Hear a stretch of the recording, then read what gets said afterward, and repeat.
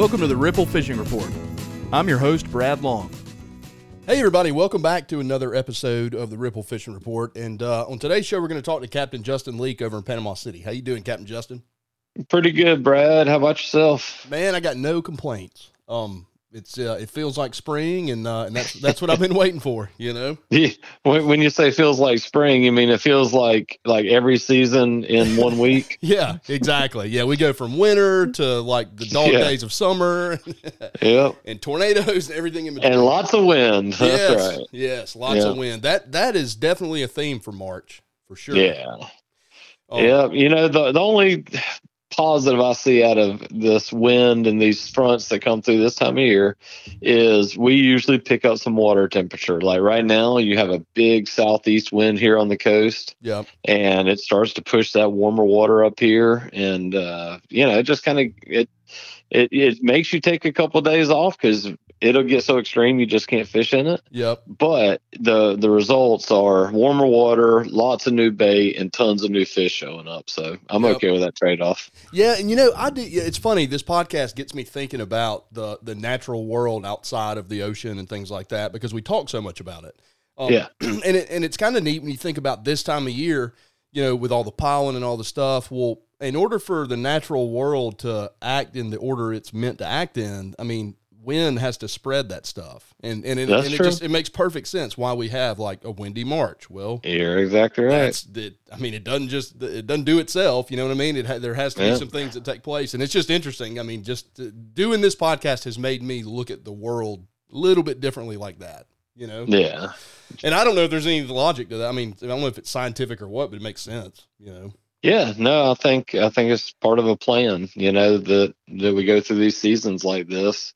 And like you said, that's a great way to think about it. You know, this weather drives, I mean, it's springtime. There's a lot of breeding going on in the fish world, the animal world, plant world, all of the above. And, you know, these big tides and lots of current on the beach, I think helps a lot of fish spawn happen. Yeah. Absolutely. You know, it helps migrations. You know, those cobias get to just float along on a big southeast wind right up here to the coast. Yeah, that's true. And, or they used to. No, they're actually, so that was to kick off the actual fishing report part. There have been a few cobia caught along the Panhandle. Okay. Which is a big, big deal around here. Now, you're saying Panhandle and not Panama City. So, no, I don't know if there was an official first one, but I know yesterday there was a few caught. I don't know which time what was caught. A Panama City guy here, Don McGowan, caught one. Okay. So that was the first one on a boat that I've heard of actually being landed. You know, you hear a couple, somebody saw one but didn't catch and stuff like that. But I saw the picture. You know, it was a caught fish. Right here outside our pass. So, I mean, it was right here on the beach, not off a wreck 20 miles offshore. Yeah, doing what it should be doing. That's right, a legit cobia catch. And right here at the end of March, never dreamed we'd make it this far into the month till somebody caught one. Yeah. So maybe we'll have a little migration this year. Maybe that's a good sign. Yeah, maybe so. And, you know, I got to tell you, that's the first one I've heard about as well. From any of you guys or even just on social media and the things you see pop up from other people. And I haven't seen anything. So that's the first cobia. So I'm going to call that the first one too. And I did hear of a couple more caught, but like one was down at the west end of the beach here. But I never saw a picture of it or a confirmation. So I don't know if there was a couple more that were just hearsay yesterday, but possibly there could have been a few other ones caught too. So yeah. Well, let's hope there was. Yeah, that's good news, man. I mean, it's that's one of those fisheries that it needs some help, you know, and I don't know why. I don't either. I don't know the answer. I just know that every year I hold out this hope that it's just we're gonna break the cycle of the slow years, and all of a sudden it's gonna pick back up. I feel like we've done our part. We've caught and released a lot of them. We've kind of taken the pressure off of them. Yeah. So I know the lack of cobia right now is we're not causing it. Right. We're not out there, hauling in boatloads of them all through the springtime. I'm sure there's some caught and kept, and I would say most years if I catch through the year, 10 to 15, which might sound like a fair amount for somebody that cobia fishes. Most of those are through the summer, just while we're on wrecks and stuff like that. Yeah. But we let most of them go. So I feel like we're doing our part. We're doing what we can, and the numbers just don't seem to come back. Yeah. It's one of those things, man. Even let's say that was enough of an impact to see. You know what I mean? Like everybody's doing that. There's enough people participating in that scenario that it's working. Yeah. And I mean, honestly, it's one of those situations that they don't have. I lost my train of thought, Justin. So let's. Okay. My phone beeped. Okay. It blew my mind. Yeah. Well, back on the cobia thing. It's a migratory fish. It's not something that hangs out in the same spot that we go wipe out. And usually fish that have problems from humans affecting the numbers are fish that live in one location. A lot of these highly migratory fish, they're real hard to overfish because they're always on the move and they cover a lot of ground, and the populations are in the ocean, like the open oceans. And so it is kind of weird to put the pressure on us to kind of like help the population. I know what I was going to say. I really never have thought that it was us keeping them that kind of brought the numbers down, but I think it's just a cycle, and hopefully the cycle corrects itself. But all right, let's hear what you had to say. So here's my thought. My apologies. My phone beeped. It completely sidetracked me. So anyway, I'm wondering if you by doing that, if you have enough people participate that it actually, would you see it? Because like you just said, I don't think that's the problem. Yeah, I don't either. I mean, frankly, it's all you can do locally, right? So that's it, and that's why I do it. And I guess that sounds kind of stupid when I sit here and say I don't think it's us doing it, but I still participate in this idea of catch and release, trying to help.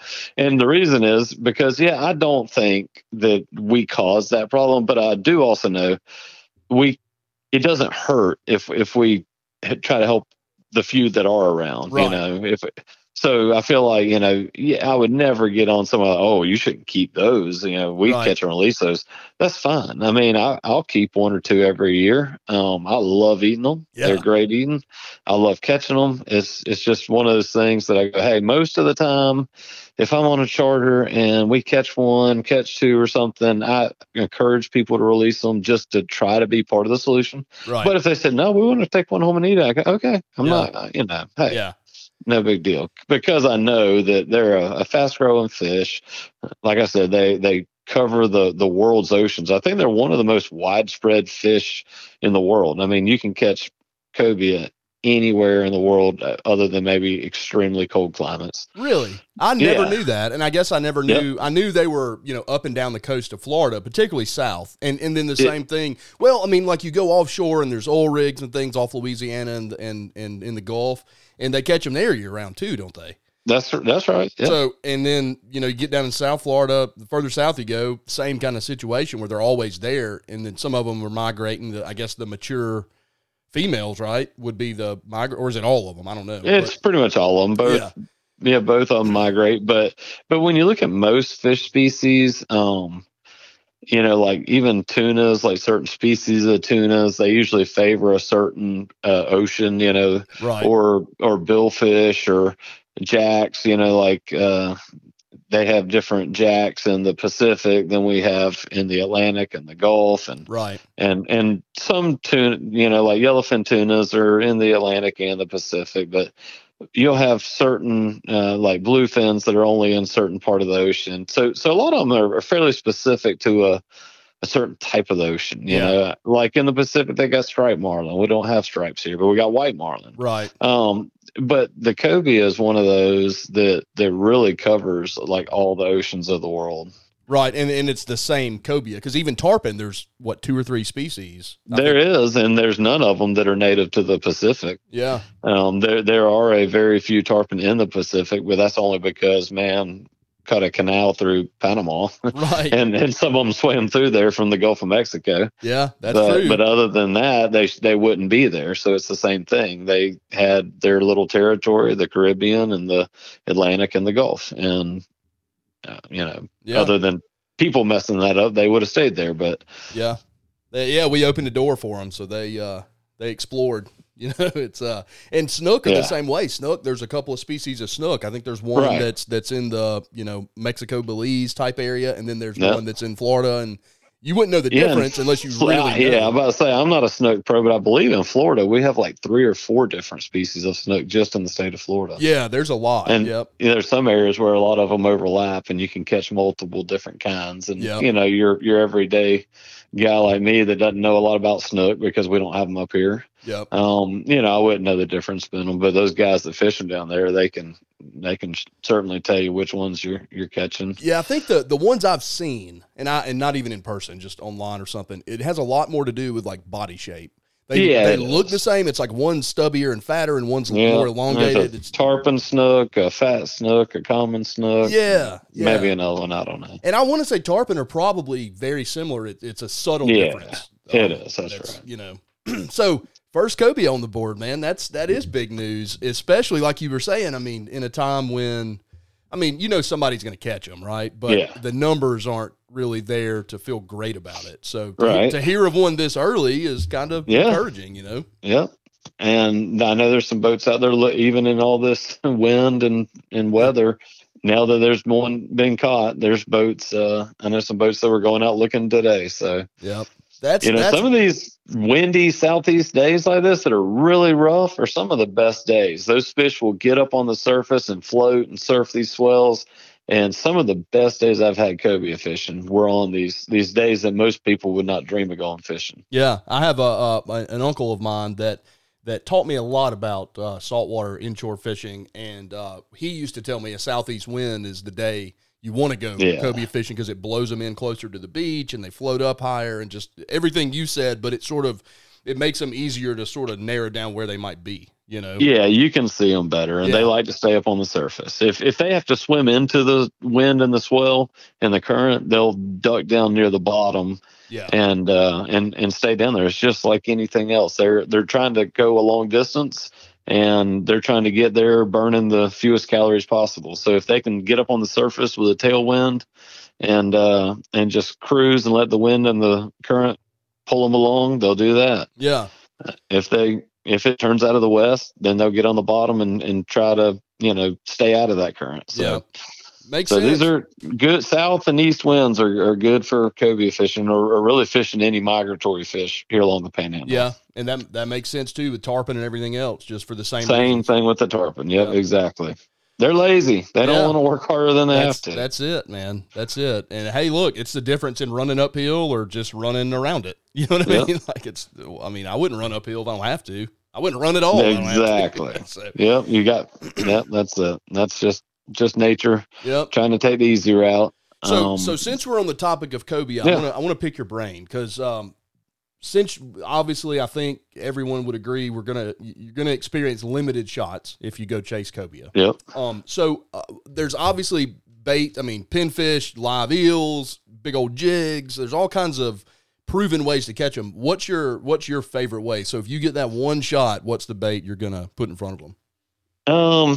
It depends on the conditions and it depends on the fish, which is why I have, when I'm cobia fishing, and I still do a little bit, not as much as when it was good back in the day. Yeah. But back then I did it a lot. I did it enough to have some really dialed in techniques.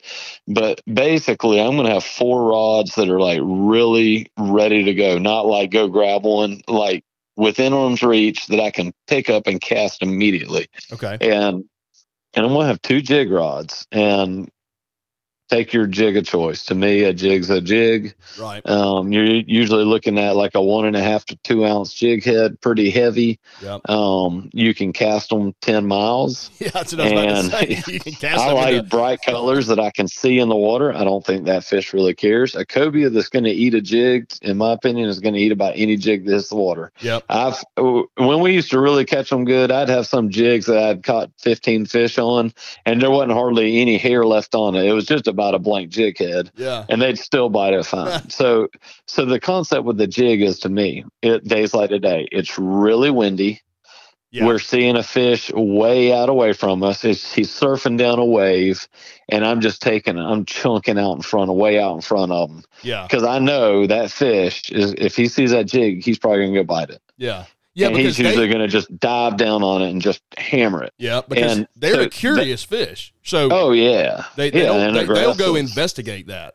That's it. So under those circumstances, if that fish is out there a ways and it's rough, I'm not going to wait around for a shot. I'm taking the immediate shot I can get right then. And most of the time, that first shot, if you get out in front of them, and if you bomb them and spook them or land behind them, it might not work. Right. So always just make sure you get out in front of them. When that jig splashes down in front of him, normally as soon as he sees it, he's diving down on it, and you got him. Yeah. So that's my first two. I'm going to have two of them ready to go out there just in case something tangles up. And I can grab the second one. Usually you got two people at least in the tower. Yeah. And so you usually got a backup right there ready to go. Yep. Now on a nicer calm day, you see a fish floating, you got a little more time. It's a little more controlled environment. I'm going to have two live bait rods. I like a live bait hook, which is a live bait hook. Every brand pretty much makes one. It's about halfway between a J hook and a circle hook. Yeah, it's like a little stubby. It's a short shank, and the point does actually curl back in towards the shank like a circle hook, but it doesn't curve all the way back like perpendicular to the shank. But so you have to set it. It's not going to find its way. Well, to me it's halfway between. Yeah. So it probably does in the lip, but you just that's it. So I fish it like a circle hook.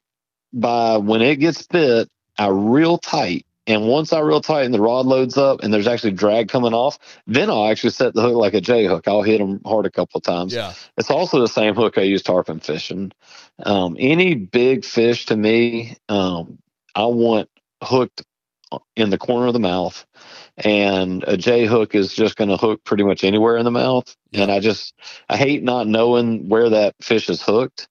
And then I also hate with a circle hook when you have a big fish you've been trying to get to bite, he bites, and you reel and you just pull it out of their mouth. And that happens sometimes. Yeah. And to me, that live bait hook is the perfect middle ground between those two. Yeah, that makes sense. I've got some of those, but I don't really use them that much. And I probably should when I am bait fishing, at least sometimes, because people get a little bit, when you have inexperienced saltwater anglers and you try to explain away everything they were taught their whole life about catching brim, and bass, and catfish, all the things everybody's done as a kid in the South, they all start snatching. And right. you have to mess up a few before you realize, see what you did there? You reeled down. You don't. That's it. And so it would probably be beneficial, I know, for you, because you're dealing with that every day. This is just me and some of my friends, but it definitely happens. And so if you could eliminate that, so you could sort of incorporate a little bit of both of the action. That's right. It makes sense. Yeah, and you can do it wrong. You can either set the hook, or let's say you just don't do anything and not set the hook at all and just reel. To me, neither of those are correct for a live bait hook. Yeah. One setting the hook would be okay for a J hook, and then just reeling is okay and preferred for a circle hook. But to me, you can do either of those with live bait hook and still have some success. Right. But if you'll do it like this, it's like I said, a combination of the two. You reel first, which is going to get that hook. Let's say the fish has swallowed that bait down to his gut. Yeah. When you just reel first, it's going to slide that hook out to the corner of his mouth. And then once it hits that corner of his mouth, that's when your rod loads up. And then now you can set the hook and really drive it in there. And that hook is going to be around the jawbone of that fish. And that, to me, is what makes it where you can take a very small hook, and when it loops around the jawbone of that fish, that's when you got them locked on there, and very few of those come undone. Yeah, that makes sense. Does it penetrate a tarpon? It will. Yeah. Because that would be certainly will. Not to get off of cobia, because that's sort of the theme we've landed on. But so let's say for a tarpon, what size? And I know the bait will determine some of that, but it's such a that's right. But it's such a stubby hook, man. If you don't get one wide enough, I mean, a tarpon's got a thick mouth that's like metal plate. Light circle hooks, live bait hooks don't seem to have a real standard size. But the ones that I fish, it's a 4.0 hook, but if you have like a bass hook or a J hook in your mind, a 4.0 sounds pretty big. When you see a 4.0 live bait hook, it's tiny. Yeah. I mean, it's like the size of your thumbnail or something. It is about the size of your thumbnail. That's right. It is tiny. So like I usually fish between a 4.0 and a 7.0 live bait hook. Again, depending on the size of the bait. So if I'm throwing like a hand-sized chofer, I'm usually at like a 5.0 or 6.0, or a big threadfin herring or something like that. That's when I'm going to get like a 7.0. Or cobia fishing, sometimes we'll have some ruby red lips, something like that. Or any type of larger bait, a squirrel fish or something like that. Yeah. And then that's when I want to fish like a 7.0. And then some of the smaller baits, I'll get all the way down to like a 4.0 or 5.0. Yeah. So it's really, really a relatively small hook when you look at the bait size that I'm fishing them on and the size fish you're trying to target. Yeah, no kidding. I mean, because you're already, even if you're using like a 7 or 8/0, circle hook or even a J hook, you still look at that and you think this is going to pick up fish that are pushing 200 pounds potentially. Yeah. You know, like that's a big mouth. The good thing is fish. Most live bait hooks. I mean, I fish some like Trocar makes a good live bait hook. Yeah. VMC makes a good live bait hook. Mustad. I mean, Mustad to me was kind of like the original live bait hook. It's they're extremely cheap. Yeah. You can buy them in like a regular bronze finish or stainless. I usually stick with the bronze finish just so that if you do have to leave it in the fish, it'll rust out quickly. Yeah. But when you look at the hook, you're going to think it's tiny. But if you look at the wire diameter, all those live bait hooks that I just named out have a really heavy wire hook. And I mean, you're not going to straighten one out. I never have. Yeah. And the way they're built too, there's not enough shank there. The physics wouldn't make sense for you to be able to straighten one of those out. Yeah. But that's interesting, man. I find myself going with circle hooks for everything. But just this year, when we went down to Homosassa, I used just a standard, for the kids mainly, I put just a standard little, number 1/0 J hook just for little dead shrimp under a cork, and that way they're not coming off. I kind of thread them on there. Yeah, that's right. And they didn't come off as easy. So it actually worked out pretty good. And I was like, maybe I should, because then, I mean, look, I'm thinking about my daughters are getting more, my youngest particularly, she's 7. She's really interested in going fishing with me. And they see us do things on the boat, and they've seen me catch big redfish, and they, so they want to get in on some of that, but the fish are just too big for these little girls. You know what I mean? Yeah. Right now. And, but I want to get them in, I remember being a little kid and, your cork moves and you snatch it. Well, you miss it. Oh yeah. But I mean, that kept you engaged and kept you doing something. And I thought, well, this circle hook thing's great, but I need to get the kids setting the hook. You know what I mean? Just kind of going through how this works and why you do it and all that. Then we can worry about circle hooks and all this other stuff. So I don't know. I think I'm going to kind of do that with them a little bit. I'm about to say, try the live bait hook thing out. It's the perfect, man. I love the versatility of it. I mean, I use it king fishing, flatlining baits, red fishing. I mean, I use them for most everything. The only time that I fish a circle hook is when we're bottom fishing, and the only reason I fish it then is because it's required by law. Yeah, I was going to say, I would be the first to say I think it's a stupid law. I mean, I get the intent of it, and I like the intent of the law. Right. So let me take a step back. I do like the intent of the law, but I don't know that a J hook is a great hook for bottom fishing, especially with so much stuff these days that we have to catch and release. Yeah, snapper mainly, triggerfish, amberjacks, all that stuff. Yeah. So, but I wish within that rule, within that law, I think that they should include the live bait hook. And the reason is you actually gut hook. A lot of times you're going to gut hook less fish with a live bait hook because you can go ahead and just reel down right when you get the bite and hook fish.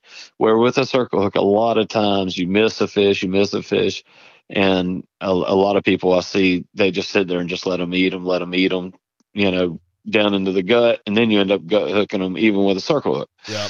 So the live bait hook to me it works a lot like a circle hook, but like you were saying, it's if you do set the hook, you're not out of the game. Most of the time that's going to work still. Yeah. And let's all face it. I mean, setting the hook, like you were just saying, it's fun. Yes. I love it. Yeah, exactly. And and partially it was self-serving. It's like, you know what? I like to bow up on something every now and then. Yeah. I mean, especially if it's going to be sizable and you're going to really get into it, yeah. But yeah, that's interesting, man. I've gotten some of those and I've kind of wondered like, all right, well, what do I do with these? I mean, I know what to do with them, but you know what I'm saying? Like, what's the best use case for these? So now I know, man. That's awesome. And it's so funny. I'm 42 years old. I've fished every year of my life, and it's been a passion of mine as long as I can remember. Yeah. And I'm looking at these hooks saying, what the hell do I do with this bait hook? I mean, how weird is that? But that's how this is. There's so much. It's just information and stuff, So where all this really started at, though, was supposed to be talking about the baits, and I guess I never really got to that. We got all excited about these hooks, which I think is good to talk about because that is one of those things that people never really think about. And I'll tell you where the live bait hook really got started was a big private boat that I used to fish on. We fished a lot of treble hooks, cobia fishing. Now, again, this is 20-something years ago. I'm talking a legit big old sturdy treble hook with a live eel on it was hard to beat. I mean, you're talking about a rig that has caught tens of thousands of cobias in the Florida Panhandle.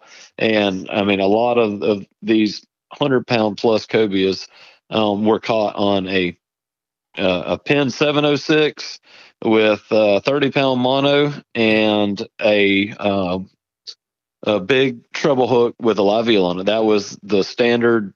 You want to go catch you a big old cobia.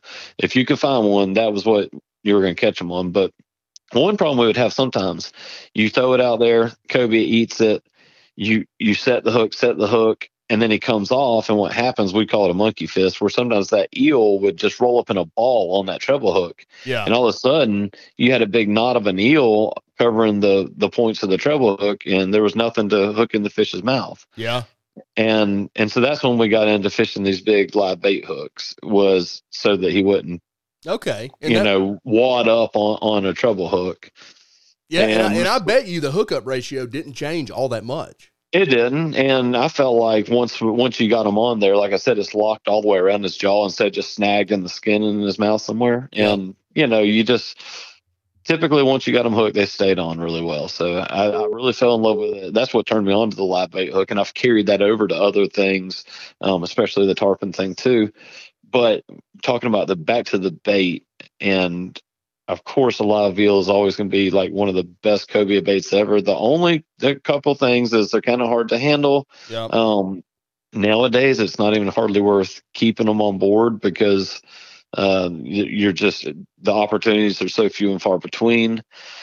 And then there was also an inconsistency with sizes. If they're too small, they're hard to cast because they're too light. If they're too big, they sling off the hook a lot. So if you had the right size, again, I'm not knocking the eel thing because, man, I've caught a lot of cobias on live eels. And I've seen fish that wouldn't hardly look at anything, and all of a sudden you get a really spunky eel that tries to take off and run, and he just couldn't help it. He'd go bite it. Yep. So I've seen the effectiveness of that, but I would have to say that nowadays – I'm not willing to go through the trouble to go get them and deal with them.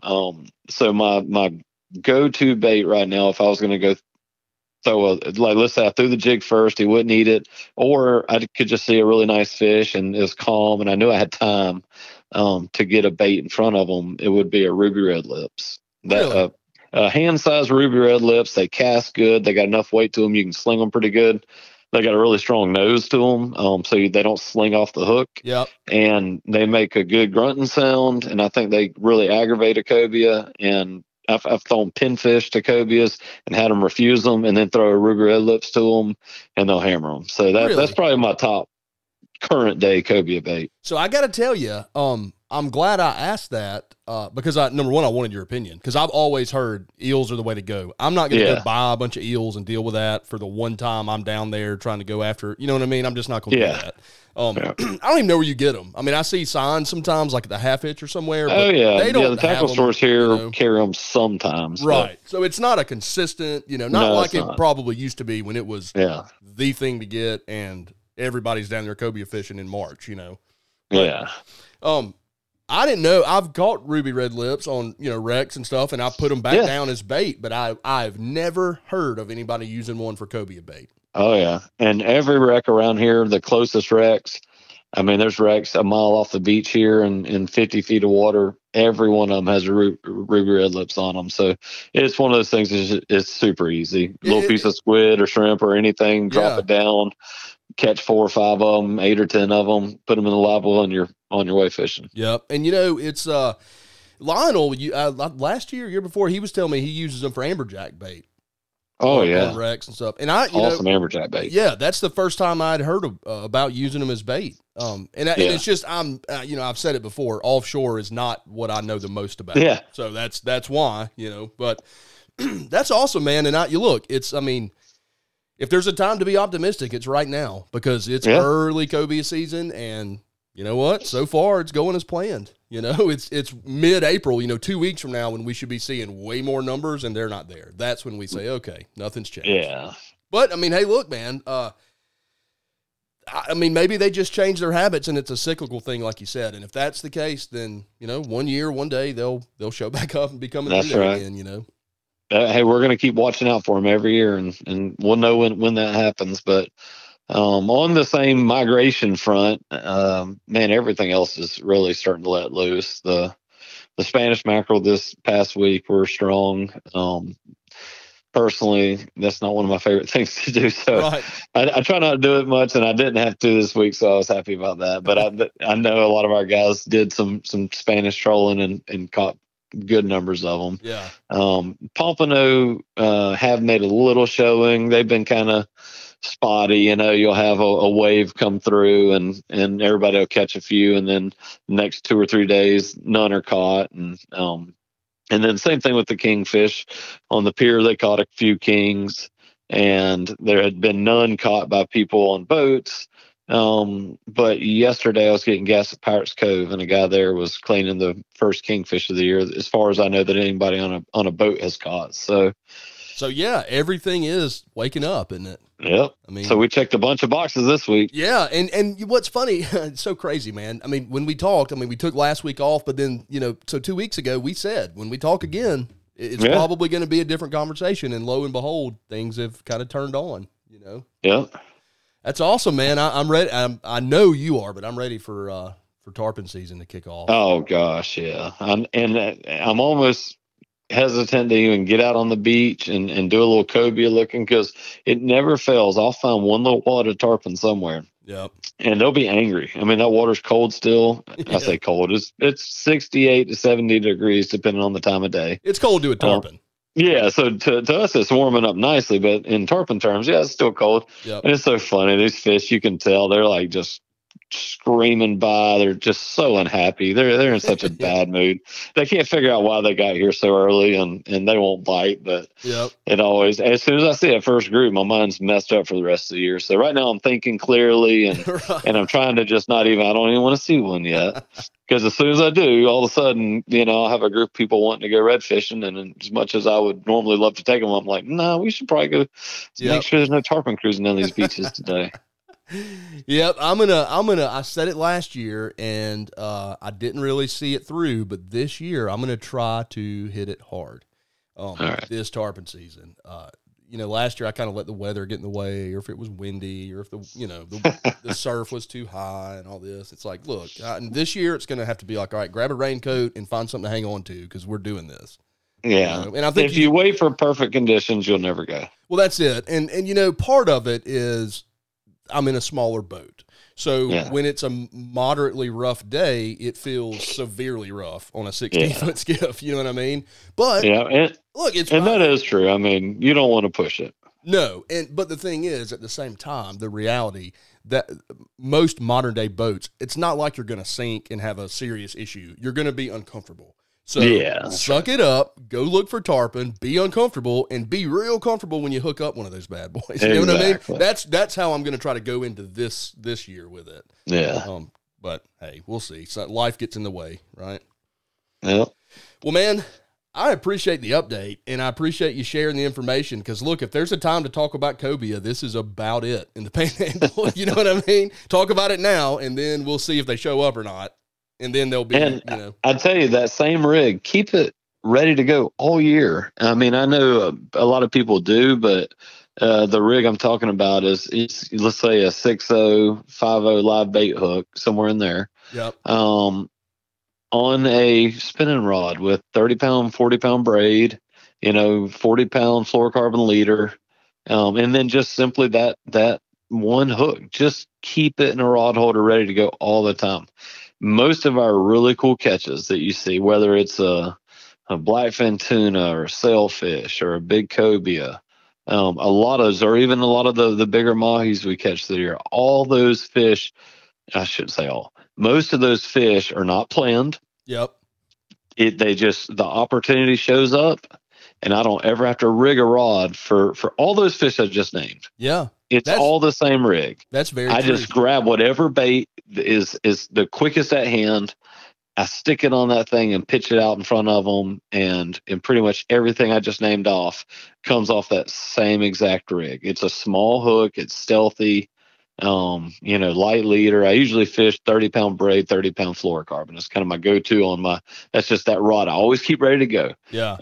So take that same rig that maybe you would use for a cobia, but once cobia season's over, let's say once we get on into May or something, don't cut that off and tie something stupid on there. Just keep that rig ready to rock year round. And if you do, if you're out there on the water long enough, you're gonna have a cool opportunity.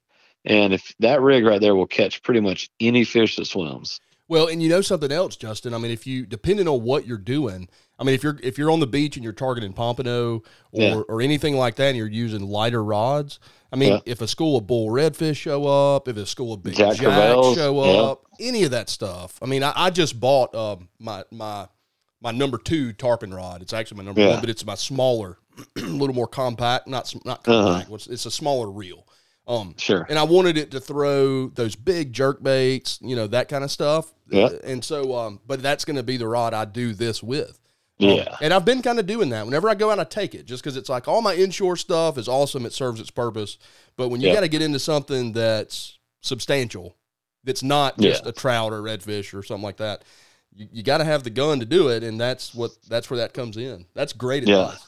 Yeah, and most of the time you're just not going to have the time to re-rig. No. A school of something cool shows up, or a really cool big fish shows up, you just usually don't have the time. But if you can just hook a bait on, pitch it straight out immediately, a lot of times you're gonna get that bonus bite that you wouldn't have gotten. And I just want to point out, for those of us that think we're good at tying knots in the wind and the waves and all this, you do this for a living, and you're saying you're not good enough. I'm not good enough. Don't try to do that. Have a rod rigged up. I mean, you could probably tie this stuff up in your sleep, like literally. And but it's still, you're not fast enough to make it happen. It's time. That's it. And so that fish is cruising by.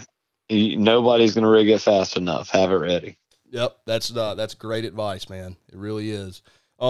Tell us where to get up with you if we want to come chase tarpon or cobia or all these things that you've talked about down in Panama City. I always say the same stuff over and over. I actually have a update, something different on here, which is kind of funny. Just we're fishermen, we're a little slow on this stuff, but our website's PanamaCityInshore.com. You'll see it. We have 8 guides in our group. Everybody's got a listing on there. A really cool network of guides that I work with. But this is something for all the listeners. I'm ashamed to say this, but we just started an Instagram page for our Panama City Inshore group. There you go. And, I'm sure most people that listen to this follow fishing pages. The difference is, we had a different page that a few of us posted to way back in the day every once in a while, and then we kind of quit. But so anyways, the thing that would be different about this page is it's not just me posting to it. You're going to have, multiple guides posting different things on a daily basis. So on this one page, which is Panama City Inshore on Instagram, but that one page, you're going to be able to see stuff, news updates every day from different people. So you don't see the same stuff from the same person all the time. Right. That is cool. And and for the listeners, again, it's one of those scenarios where, you hear Justin and you get the updates. Sometimes I share pictures or from Panama City Inshore through Facebook and some of that kind of stuff. But that's just from you. This is the other guys too. So that's right. You get to see what everybody's doing. That's it. You're going to see content coming off different boats from different captains.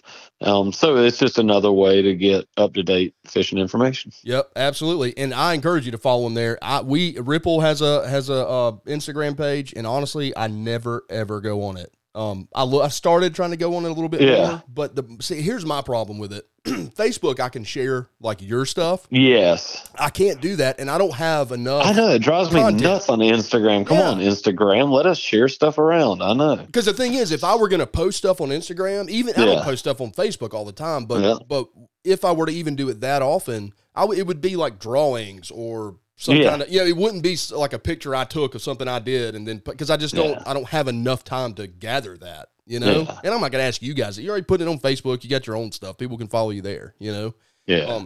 So follow him because that will help you stay on top of things on that platform anyway. So that's awesome. Right. Well, Justin, man, thank you. I'll get it with you next week, and hopefully we'll hear about a few more cobia getting brought onto a boat, and I appreciate you sharing your knowledge, man. That's you taught me something, and it's not like I know everything, but. Something about hooks, I would have thought. If you said, do you know everything about hooks? I'd say, yeah, probably. They're not that hard. And then here we are. So, well, the great thing about it is we're all still learning and talking about hooks, tackle, anything else. Every year I notice my system's a little different, which tells me I'm constantly learning and tweaking as well. So, yep, never absolutely. ends. Absolutely, man. Well, thank you, Justin. And you bet. We'll talk next week. All right. Good to see you. Hey, buddy. Thank you.